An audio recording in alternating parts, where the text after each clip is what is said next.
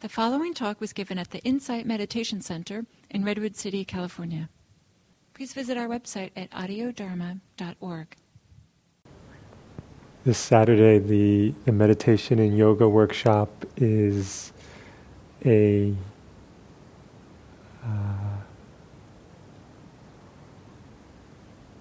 return for Lali and I. We taught this about a year ago. And for those of you who don't know Lali, she is a delightful woman, practitioner. She was one of the first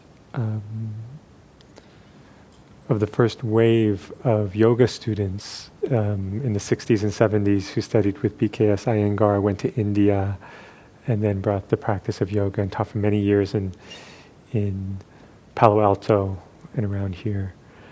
And I think she's 86 or 87 or something, and it's amazing, just she credits it to yoga. And so whenever we meet to talk, I met at her house to talk about our class that we're going to do, and I always get this great workout. She just puts me through everything she's going to be teaching. So. It's very sweet, so looking forward to that. And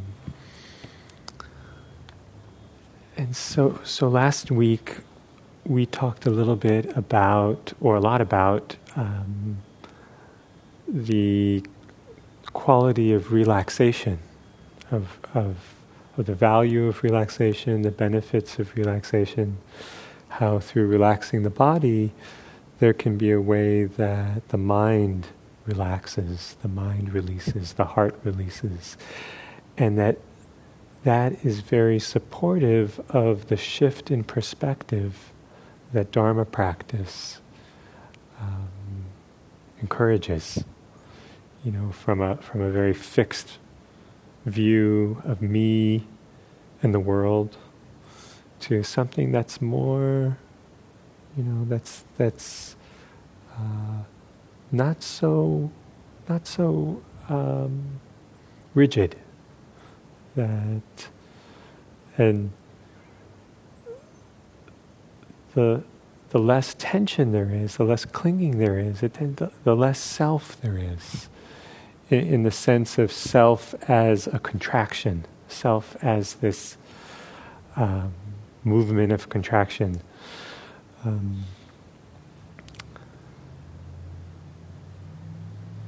And so one of the extensions of that, or the corollary of that, is the less tension, the less clinging, the less contraction, the less self there is, the more love can kind of shine through us, in this sense of love as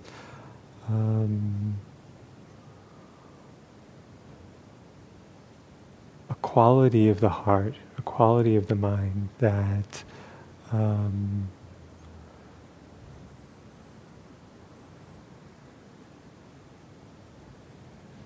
that somehow is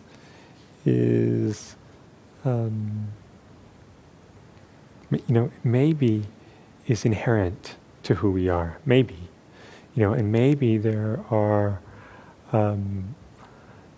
ways that we block this. And so part of the movement of practice is just allowing those barriers to love to be seen, to be understood, and to be released, to be dissolved. It is Valentine's Day. Happy Valentine's Day. Yeah. So I thought maybe it's nice to say a few words about a Dharma, one Dharma understanding of love.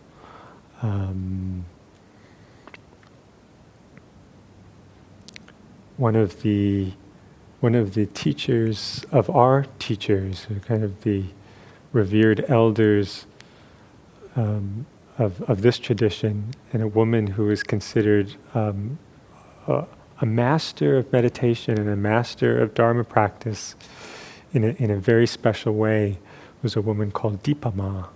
You might have heard of her. She was an Indian woman who came to meditation practice in middle age or in late middle age when she was living in Burma.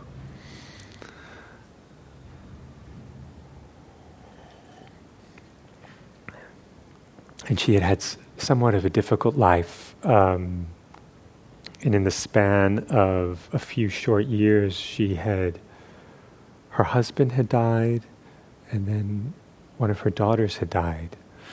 And she was heartbroken.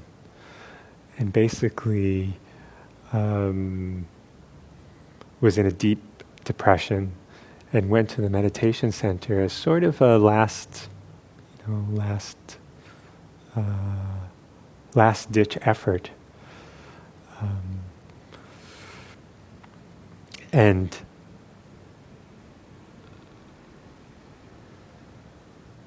on her first meditation retreat, she talked about how she was walking across the courtyard, and this is just to give a little bit of context, this is in Burma, and I believe this was at the Mahasi Center, the Mahasi style of Vipassana practice. And this style of practice is the instructions are to walk very slowly and to be very mindful. When you're sitting, to be mindful of the rising and falling of the belly. When you walk, just to be mindful of the feet stepping. So it's this very close, very careful, somewhat strict, compared to what we do on retreat, somewhat strict way of practice. And so in the middle of her retreat, she was walking across the courtyard, and then suddenly she stopped. But she didn't know why she had stopped, and she just couldn't go anymore. And then at some point she realized that there was a dog down there that had clamped its teeth around her legs, or her leg. But she was so deep in the meditation, she was so deep in her concentration in a samadhi that she couldn't feel. she couldn't feel the dog biting her. And this is just one example of just this sort of extraordinary aptitude for meditation and for concentration that she had, just on her first retreat, and she very quickly, went through the meditation practice and then became a teacher herself. And her teacher talked about how Dipa Ma was more advanced than he was. And so he would just teach her out of these old meditation manuals, and she could just do these things that he couldn't do. So anyway, so she was that's all that to say that she was a very special practitioner and meditator.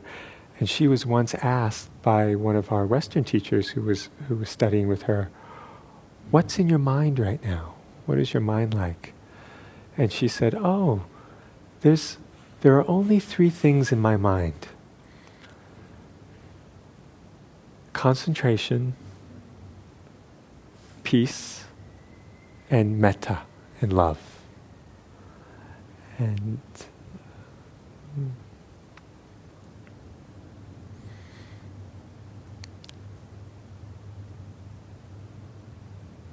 so there's something about metta.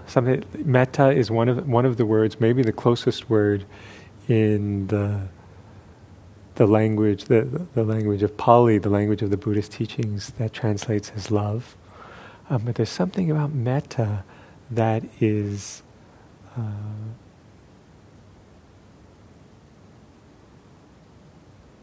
very much the nature of this practice, or very much the fruits of this practice. So I wanted to say a little bit about some ways that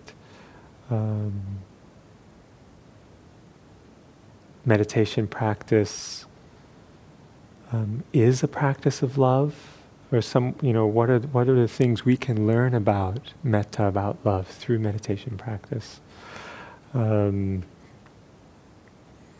Metta, you've probably heard that word before, or it's usually translated as loving kindness. Sometimes it's translated as kindness, friendliness. It has this quality of softness, of openness.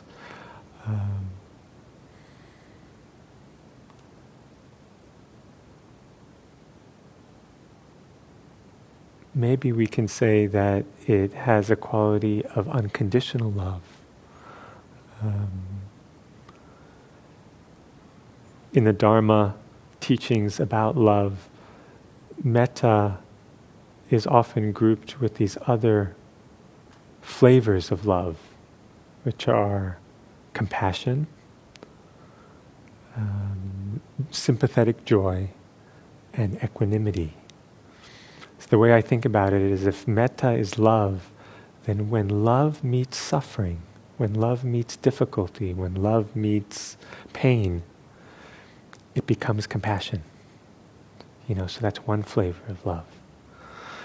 And then on the other side, when love meets joy, when love meets happiness, when love meets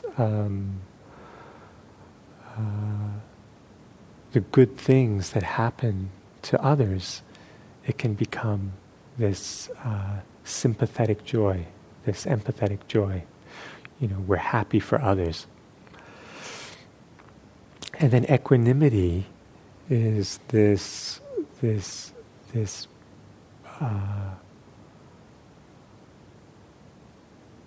flavor of mind that has to do with the ups and downs of life. And the somewhat the not knowing, the just not knowing how things are going to be, the nature, the contingent, impermanent nature of things, can be very unsettling. When we really take in this truth that we don't know what's going to happen. And so when love meets this uncertainty or this fear, then it can become equanimity. Equanimity is this place of balance. So that's nice, isn't it? It's like love has these different flavors. And there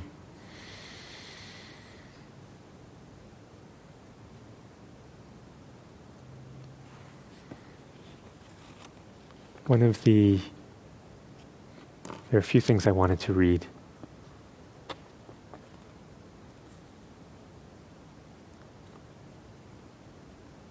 This is a poem, I think it's Hafiz. It's called It Felt Love. How did the rose ever open its heart and give to this world all its beauty? It felt the encouragement of light against its being. Otherwise, we all remain too frightened.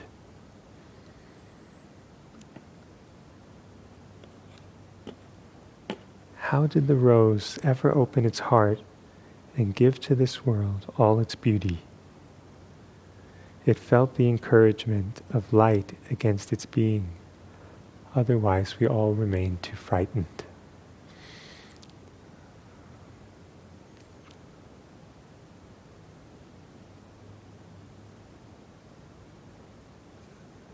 This is called It Felt Love.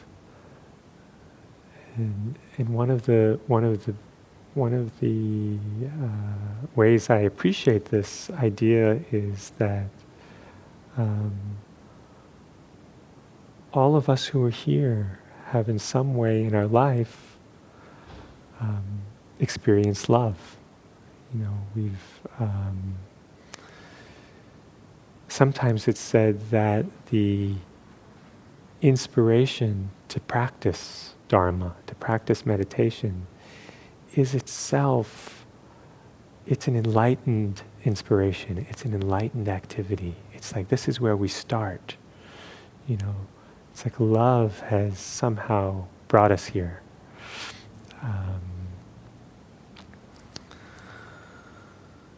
And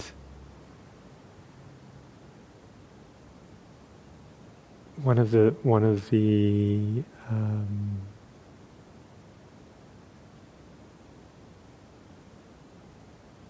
so love has brought us here, and in some way we've been loved into existence, and I say that also with an awareness that many of us have difficulties around, it might be around the idea of love, it might have been around the expression of love, the way we've maybe weren't loved in the way that we could have been or had hoped to be. And, so this is all in the mix. It's all,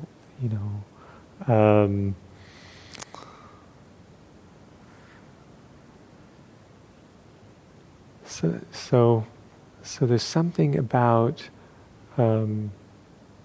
love that brings us to practice. Even if we maybe are not so in touch with it when we sit down to practice, maybe there's something about love that brings us to practice. And then one of the offerings of Dharma practice is love as a practice itself. Love as a sort of implicit and explicit practice.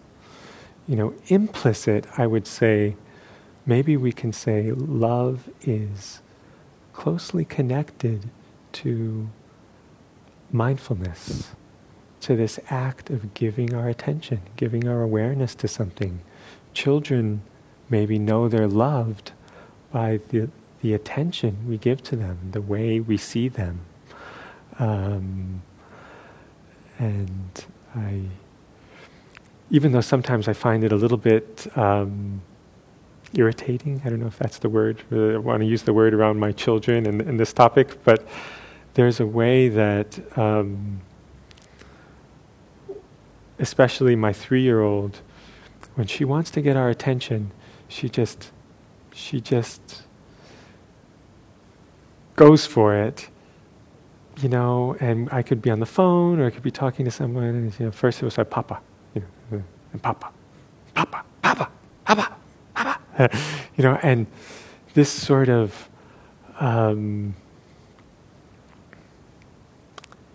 she's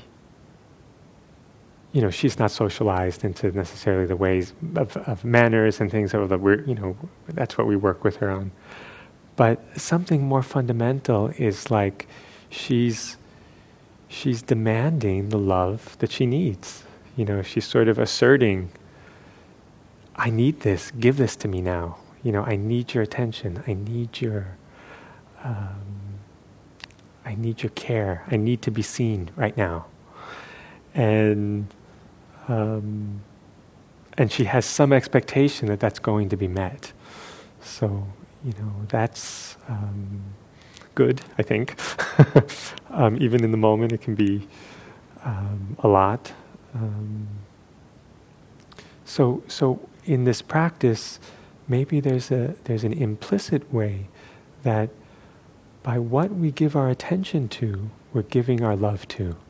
By what we give our care, our warmth to, by what we see, by what we know, we're in some way infusing that with love. And it can be that, when there's some sense of ease, some sense of calm, when the mind is not so entangled and caught up, we can start to feel that more and more, this basic unity of, like as Deepa Ma was saying, there's concentration, there's mindfulness, and there's love. Those are the things that are in my mind.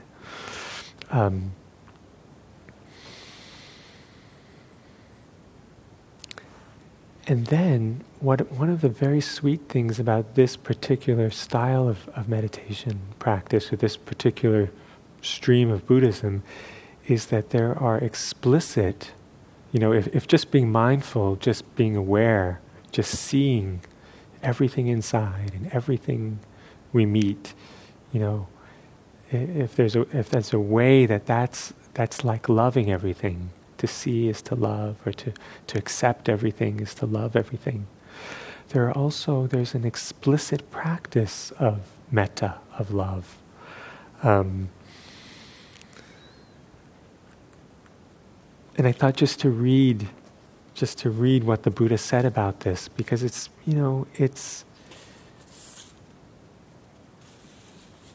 really front and center in the teachings of the Buddha. It's not an aside. It's not it's not only the byproduct or the fruit of a lifetime of practice. Then I can love people. It's right there at the beginning. So, this is the Metta Sutta.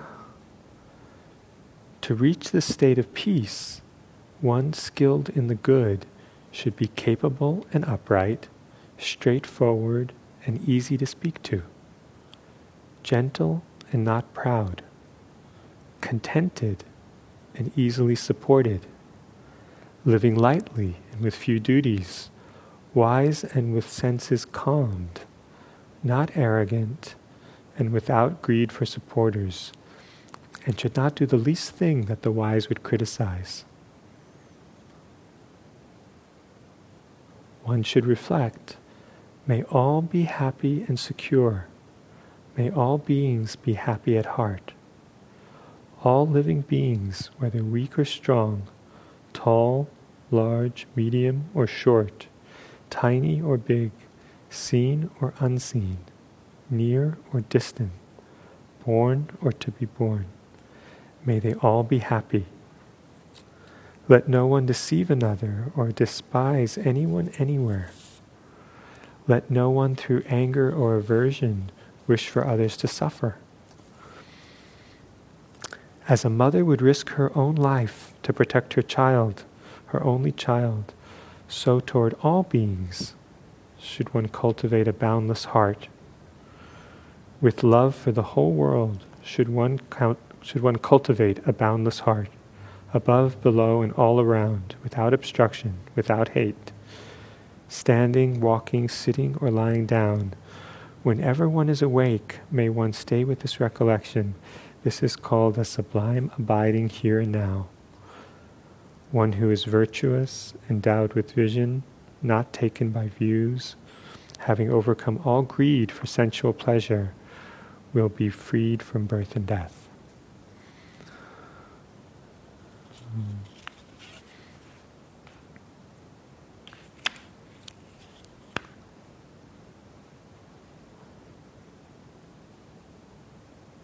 So one of the interesting things to me about this is it's proposing a practice of recollecting, of wishing, of sort of setting the heart's intention for care, for love, for the well-being of others, for all beings.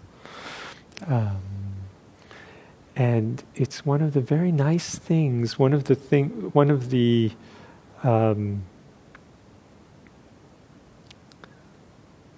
ways that I've seen this work in meditation practice, and especially on meditation retreats, is when I or someone is encountering difficult emotions or difficult, whether there's a lot of anger coming up, a lot of fear, a lot of sadness, or anxiety, or grief, or all the difficult things that a human life produces.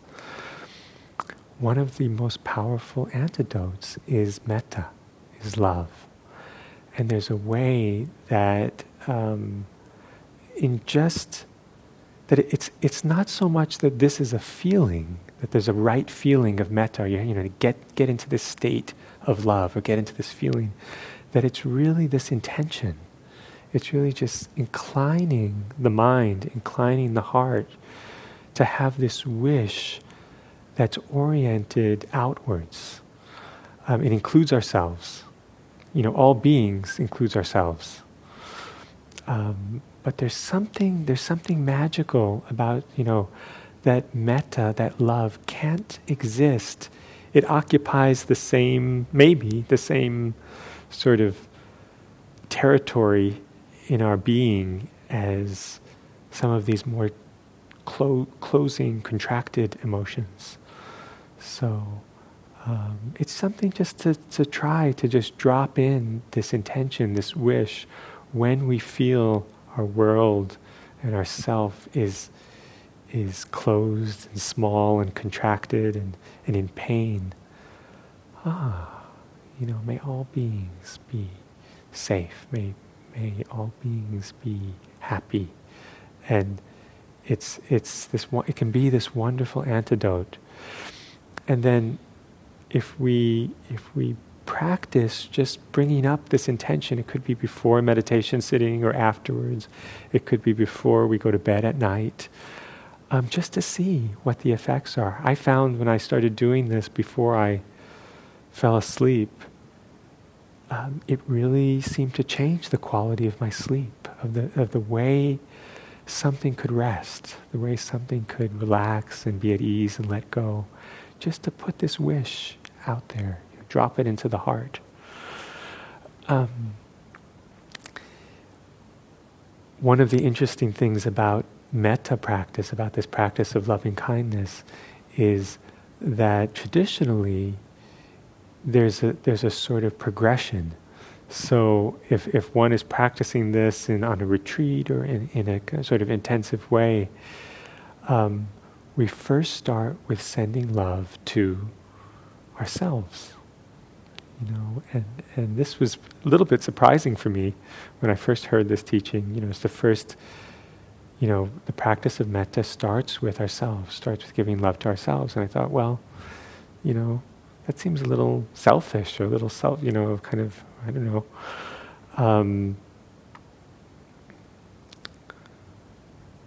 And over time I've come to see the wisdom of this, I think it's something that we know intuitively, that it's really difficult to love others if we don't love ourselves. And when we can appreciate ourselves, accept ourselves for as we are, have compassion for ourselves, then we can meet others, with, it's easier to sort of let others in.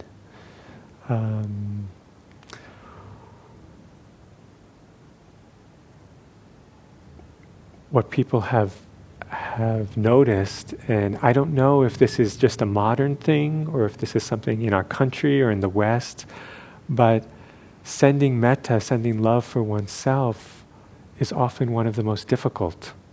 So the way the practice goes is we send love to ourselves, and then it's like moving out wider and wider in widening the circle. So the next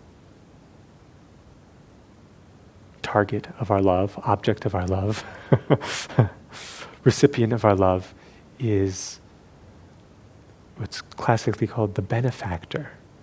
A person who we have uncomplicated feelings of positive regard towards. It's, I think in the literature it's suggested, as a parent, although often we have complicated relationships with our parents. So maybe it's a grandparent, or maybe it's a teacher, or a beloved friend, or someone who has supported us in our life and given us this, the light, the warmth that we've needed to blossom. So this sending love to oneself and love to the benefactor. Some people find that it's easier to start with the benefactor, that it's actually our relationship with ourselves is complicated. And, if I feel in some ways unworthy of love, or, have complicated feelings about myself, sometimes it's easier to start with the benefactor and start with someone who there's, or I don't know how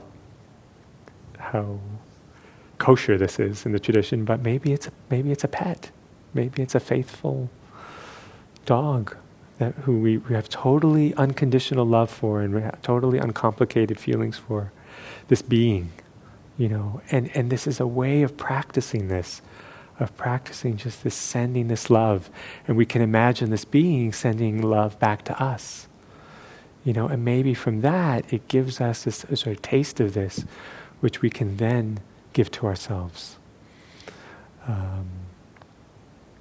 So there's love for oneself, love for the benefactor, friend, sometimes they say love for the friend.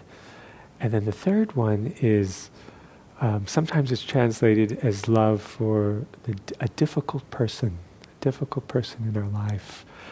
Sometimes it's translated as an enemy. That's a little,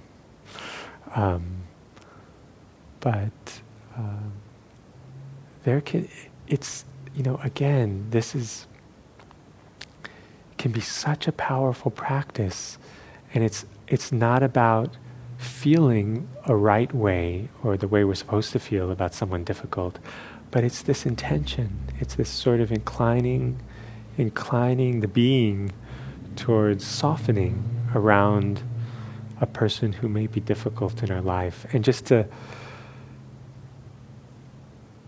without even interacting with that person, it's possible to discover that our relationship with the difficult person begins to change. How we see the person begins to change. And it's amazing. It's really amazing. Often people find this practice very helpful on meditation retreats that are silent. When you're on a silent retreat, even if it's for a weekend or for a week or for a few weeks, we're still relating to other people. We still have these almost sort of imaginary relationships with other people, and it may be someone who inadvertently bumped you in the line, or there's just something they do that you find really difficult, in some way, or you had an exchange with them before the retreat started that was difficult, and somehow over this silent retreat where we're meant to be here and radiating love, and they become an enemy, and so the practice of sending them love, sending them well wishes, can be amazingly powerful in how it changes us. It's not about them. It's about changing our relationship to them.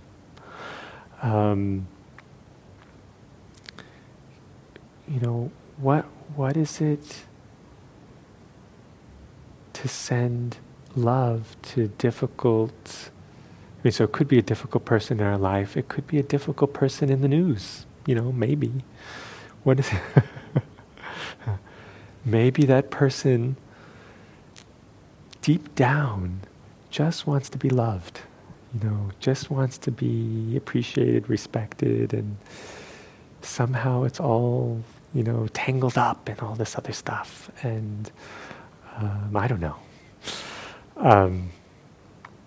So, love for oneself, love for our friend, our benefactor, love for a difficult person, and then it's a love for all beings, and it's just getting wider and wider and wider.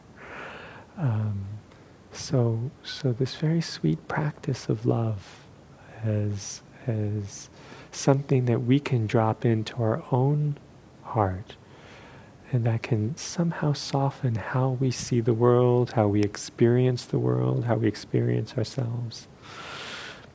And then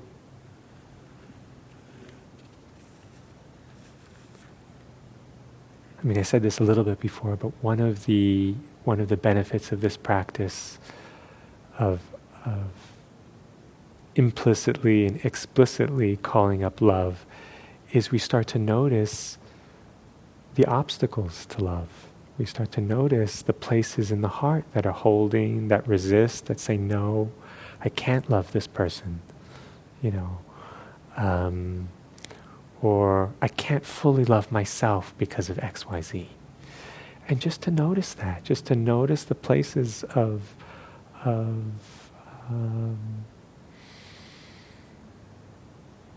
where it seems that love can't, the crevices, the corners of the heart, where the light of love can't fully reach. And so then, when we notice this, when we notice resistance to love, we meet that resistance as much as we can with love, with kindness, with care. Rather than, I can't even love in the right way, or I can't even, trying to hold whatever comes up, whatever barriers to love, with care, with kindness, with compassion, and trusting that over time, what needs to happen will happen, what needs to melt, what needs to dissolve. It's like the heat, mindfulness, awareness, metta practice, love is like the heat that's melting all the frozen spots inside of us. And just to trust that process, that being out in the sun, it really works. We don't have to figure it out. We don't have to kind of force it to happen. I made the mistake of leaving one of my cars, a minivan, in a very shaded spot during the rains of the last months. And then when I came back, did I talk about this before? When I came back to pick up my car in Los Altos, and it was filled with mold. I couldn't believe it. I thought, oh my God, and the child seats were covered in mold, and this, and I thought, oh, and it was like the combination of the sort of relentless rains and just the moisture, the wetness, and then there wasn't much sun, and then the car was parked in a way where it wasn't getting sun anyway, and so this, it didn't have the chance to sort of just dry out, clean out, purify, and so it just kind of, anyway, so we can get a little moldy, and this practice is like the sunlight. This is like opening all the windows, all the doors, and letting this, letting the encouragement of light, as this said, be felt against our being. And it shows us where the barriers are. It shows us where just intending to send love to someone who's difficult immediately shows us, oh, this is where the heart is holding on in some way, and it's great. It's great information for us. I also just wanted to say one thing about love and attachment, which is one of the most difficult, maybe one of the most difficult things with our loved ones, or with our children, or with our partners, or is it possible to love someone without being attached to that person? I remember when I had my first child, one of my meditation teachers, Jack Cornfield, who you probably know, he turned to me and said something like, with a knowing smile, he said, "Now you will really understand attachment." And I think this is one of the koans for my own practice, one of the riddles. What is it to love without attachment? What is it to, when we love someone, first of all, we're partial to them. So is that the same thing as this metta, is this pure love for all beings? Well, yes and no. I mean, there's probably some ways it's similar, in some ways it's different. One of the clearest ways that I understand this question of love and attachment is this very simple understanding of love. Love says, I want you to be happy. Attachment says, I want you to make me happy. So I want you to be happy versus I want you to make me happy. And so for most of us, it is a mix, and it's complicated. It's complicated. One of the other really nice teachings that I had heard indirectly from a Japanese Zen teacher who was asked about specifically dealing with children, love and attachment and children. And he said, build a wall of love around your children. And then when they can climb over the wall, let them go. When they climb over the wall, let them go. That's a nice... somehow what I like about that is it acknowledges this natural... We want to make a wall around our loved ones. We want them to be safe. We want to protect them. And part of the reason we want them to be safe is they're around for us, and so we can love them, and so we don't have to miss them. And then, but a part of love is also letting go when it's time to let go, and when it's healthy to let go.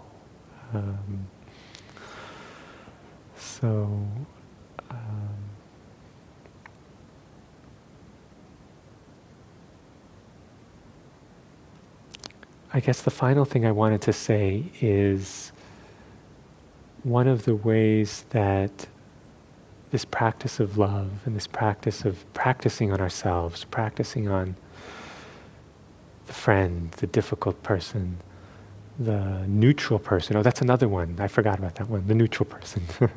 So sending love to the person who we don't have any particular feelings about either way. And then, to all beings.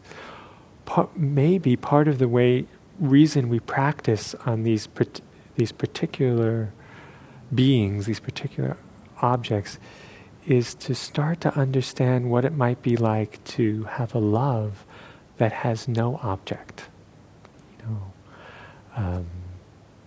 What does that even mean, to have a love that has no object, to love before there's even something or someone to love, Of course, there's a Rumi poem called Love with No Object. There is a way of loving not attached to what is loved. Observe how water is with the ground, always moving towards the ocean, though the ground tries to hold the water's foot and not let go. This is how we are. With wine and beautiful food, wealth and power, or even just a dry piece of bread, we want and we get drunk with wanting. And then the headache and bitterness afterward. These prove that the attachment took hold and held us back. A love with no object is a true love. All else shadow without substance. Leave partial loves and find one that's whole. Where is someone who can do that?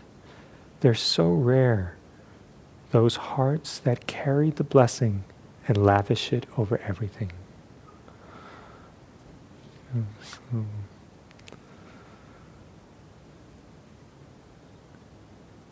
To carry the blessing, lavish it over everything.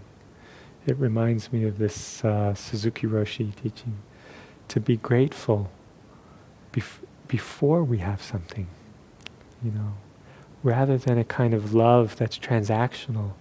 What is it to just, to be in a space where everything, it's, each movement of mind is love. Everything we see is love. There's nothing that's outside of our love.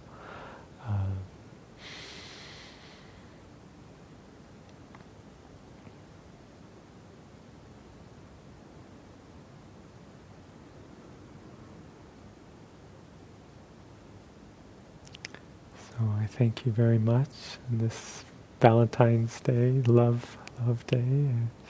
I send you a lot of love, and this is something this world needs more of, and so I feel so fortunate that we have this practice that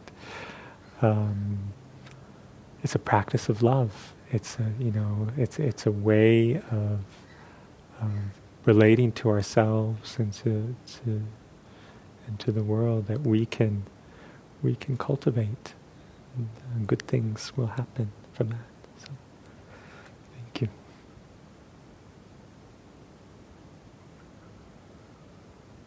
If anyone wants to say something or a question, or we have a few minutes. Share what you've discovered about love.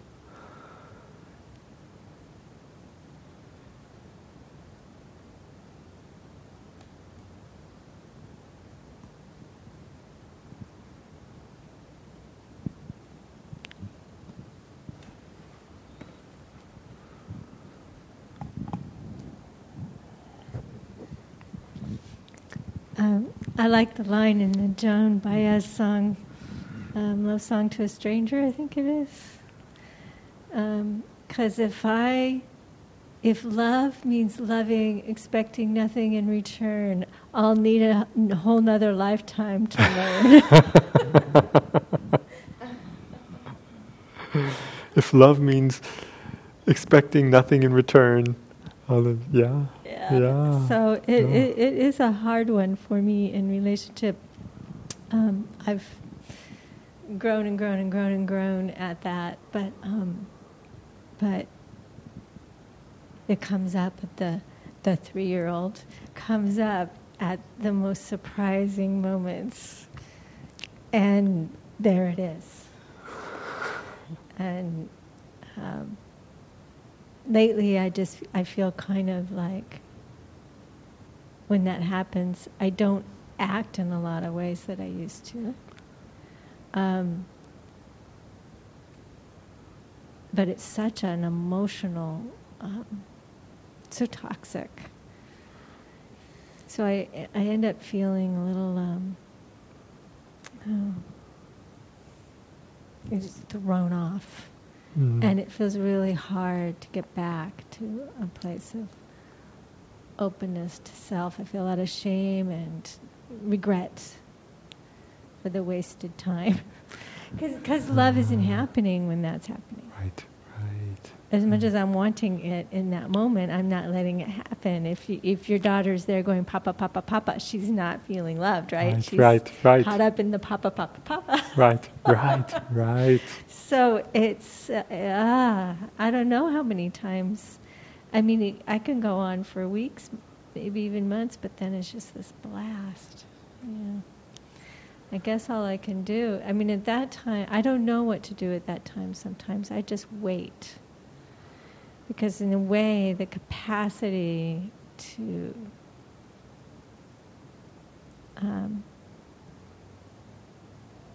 repair that myself while I'm still in the fallout feels fractured.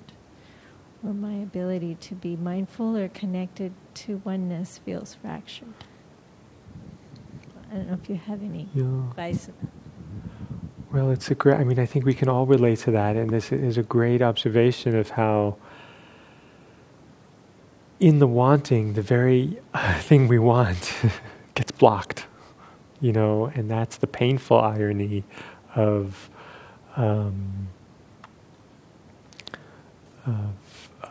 this whole, and it's often our conditioning around if love is this openness, when we close down and when we around wanting that, whatever it is, to be appreciated, to be seen, we're blocking the very thing we need.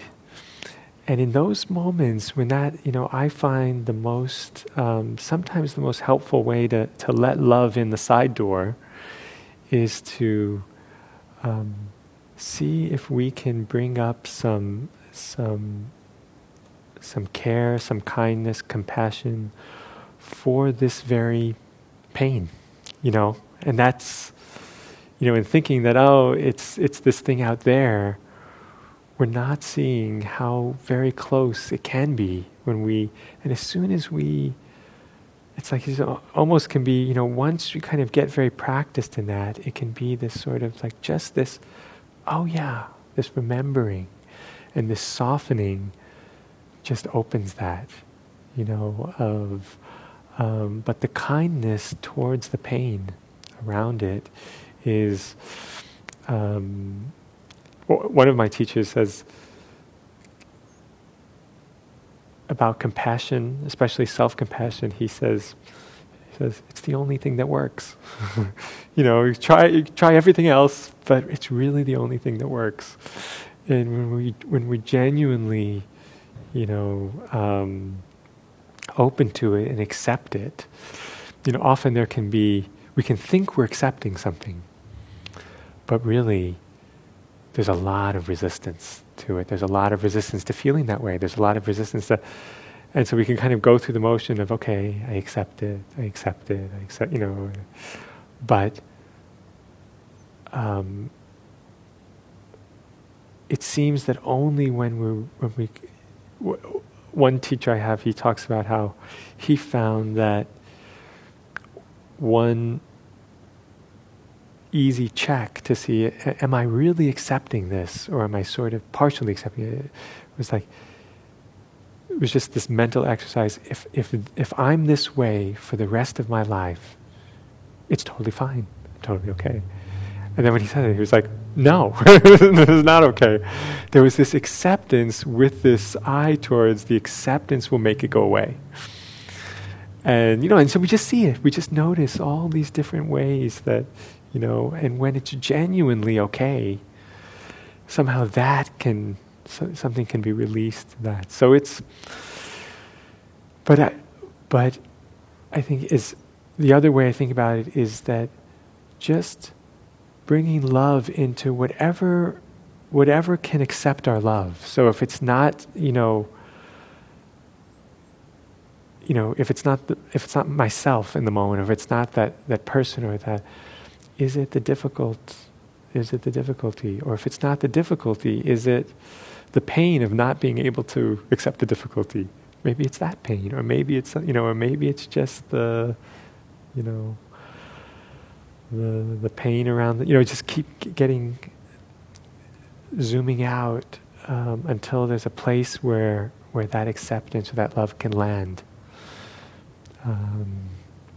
But it's a great, and just practicing with that, I think good things will happen. But thank you.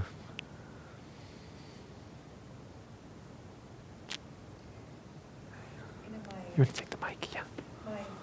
At the time, my 22-year-old child was studying abroad in Florence, and then afterwards he was going to be backpacking for several Eastern European countries. And he wrote to me after he finished with his studies, and he said, Mom, I'm terrified. And, I emailed him back immediately and said that that wasn't certainly the experience I'd hoped for him as he was starting his journey to the different hostels. And that once he got to the hostels with other young men and women, that hopefully he would feel much better, and that I hope that he wouldn't be suffering for too long.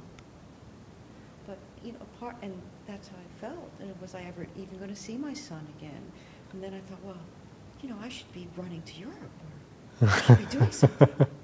My child is terrified, and I just kept sending him loving kindness and hoping that he wouldn't suffer for too long. And then I thought, no, that's not enough. I should be... Yeah. But as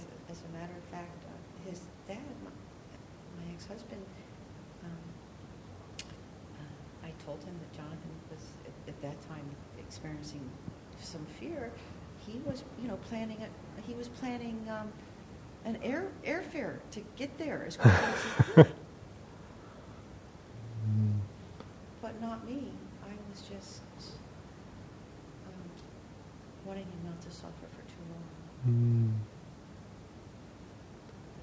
And did it work out okay?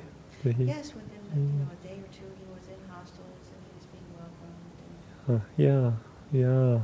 No, I think we can all, that movement, we want to make it okay. And we want to, and how much is, it's like that building that wall of love. And how much of it is, at a certain point, children, we need that protection. At a certain point, it's not, maybe it's, like the immune system, it needs to have challenges in order to be trained. Otherwise, it overreacts. I toured a school recently, and it's a sweet, wonderful school, and they were talking about how devastated a lot of the children were about the elections. And this is a school that goes like K to 8. So there's certainly, at a certain point, they're aware of current events and they're involved and they were really crushed, really heartbroken. And then I thought about how, I've carefully shielded my children from even any image of that. They're younger. But then I thought, well, how, when is it appropriate to have that bubble of protection and not need to know anything? And then when is it really a learning experience and to go? And she said it was one of the great things, to process all of this and go through the emotions and talk about democracy and talk about activism and, so hopefully it was a way. It was probably was a shock for some of the, whatever, but it was ultimately it was good, to go through these difficulties and learn that we can survive that. There can be terror and fear at the unknown, and if we kind of stay with it and we're sensible and we can get through it, and it will change, and it will. So, thank you very much. Okay, thank you very much.